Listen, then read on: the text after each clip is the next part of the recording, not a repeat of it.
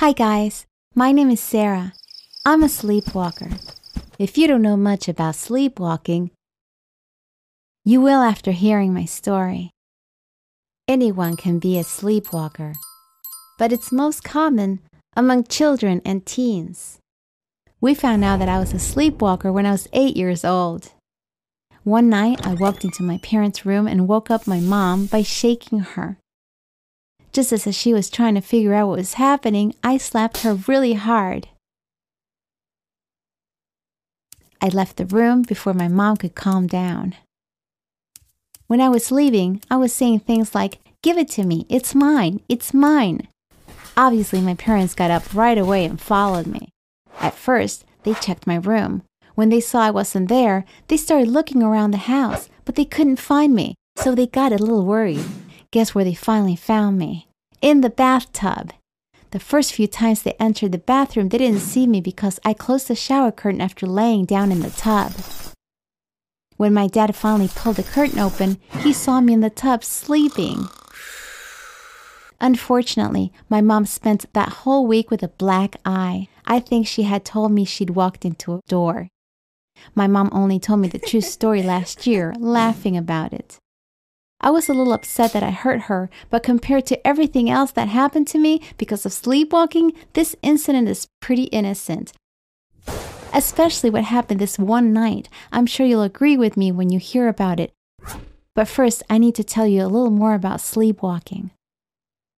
You know how in movies, sleepwalkers walk around like zombies with their arms raised in front of them? That's so not true. Sleepwalking happens in the deepest part of sleep, but somehow the brain allows the person to move around. Scientists haven't figured out how exactly this happens yet. There are people who eat while sleepwalking or even drive their cars for hours. I've been told that when I sleepwalk, my eyes look like a doll's. Even though my eyes are open, my expression is blank. In the darkness, my memory helps me walk around as if they were light. For example, I can easily find doors. One year, we rented a summer house. On our first night there, I sleepwalked. At home, the door in my room is to the left of my bed, but in the summer house, it was on the right. I didn't know the house well yet, so I went to the left. My parents woke up to the sound of scratching coming from my room and ran over there. I was scratching the wall trying to find the door, and my nails were making a loud noise. Doctors usually refer to sleepwalking as a behavioral disorder rather than an illness. They still don't know what causes it, but they're almost sure that it's genetic. So if you're a sleepwalker, it's highly likely that there's another sleepwalker in your family. For me, it's my aunt. One night, when my mom was still living with her parents, she got up to go to the bathroom and saw her sister in the living room. She was vacuuming the floor. My mom knew that her sister was a sleepwalker, but at first, she thought that she was just cleaning because she spilled something on the floor. But then she saw that the vacuum wasn't connected to a power outlet. Yet, in her sleep, my aunt seemed to think she was really vacuuming. Let me tell you another story about my aunt. One night, she thought her pillow was her baby daughter. She panicked, turning the pillow over and over. Her husband woke up and watched her for a while. He asked, "Honey, what are you doing?" She cried, "Where's her head? Help me. I can't find her head." Another thing I want to tell you about is waking up sleepwalkers. A lot of people think that if you wake up a sleepwalker, they'll go into a shock and die. Yes, people actually believe this. I don't know who made this up, but it's definitely an urban legend. As someone who has been researching sleepwalkers for a long time, I haven't heard of a single person dying because they were woken up.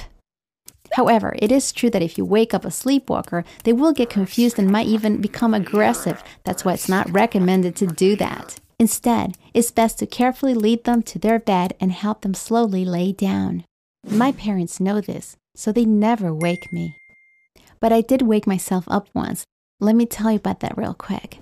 My mom has been making yogurt at home for years. One night, I started sleepwalking and went straight to the kitchen.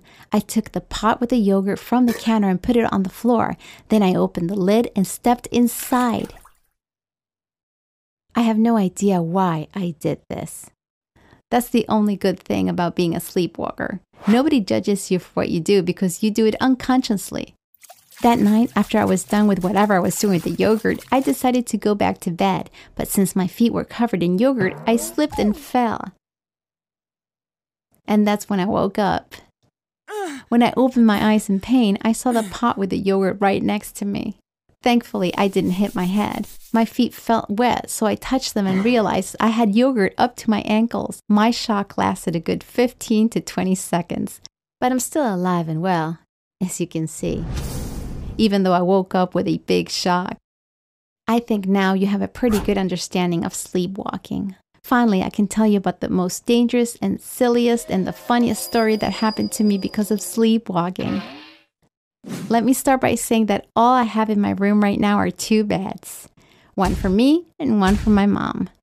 Because she now sleeps in my room. We had to remove everything else and added a special lock to the window. We also lock the door before I go to sleep, and my mom keeps the key. Why do you think my parents had to take such drastic measures? Why did they become so alarmed recently, even though I've been a sleepwalker for years? You'll understand when I tell you about what happened 2.5 months ago. I forgot to mention one thing. Sleepwalkers don't sleepwalk every night. There are some findings about what triggers sleepwalking, but it varies depending on the person. My reason for sleepwalking is usually stress. For example, if we move to a new apartment, or if my parents had a fight, or if I have an important exam the next day, I definitely sleepwalk. The story I'm about to tell you happened on a much more stressful day. My dad was unfairly fired from the company where he'd been working for 13 years. For the first time ever, I saw him crying. He was having trouble accepting what had happened. It made me really sad to see him that way. I couldn't sleep for a long time after I went to bed. I cried for hours before finally passing out. When I woke up, I was in a different house in bed with a paralyzed 80-year-old woman. I can't even begin to tell you how scared I was. When I opened my eyes, she was the first thing I saw. She was looking at me with her blue eyes wide open. She couldn't react because she wasn't able to speak or move, but I could tell she was as scared as I was. The next day, my dad and I put on our detective hats and figured out exactly what happened the night before. It turns out that I got into bed with the woman, Mrs. Roberts, in 3 steps. Step 1. Fly through the window. We figured out that I got out of bed at around 4:30 a.m. My parents say that my door was closed in the morning. That means I didn't walk around at home. When I sleepwalk, I open doors and I never close them. So I must have gone straight for the window. Whatever I was dreaming of led me to open the window and step on the windowsill. And I just kind of let myself fly down from the 3rd floor. I fell onto the awning below and then flew onto the patio umbrella of a pizza place as if I were jumping on a trampoline. I must have woken up by then because I remember hitting the umbrella quite well.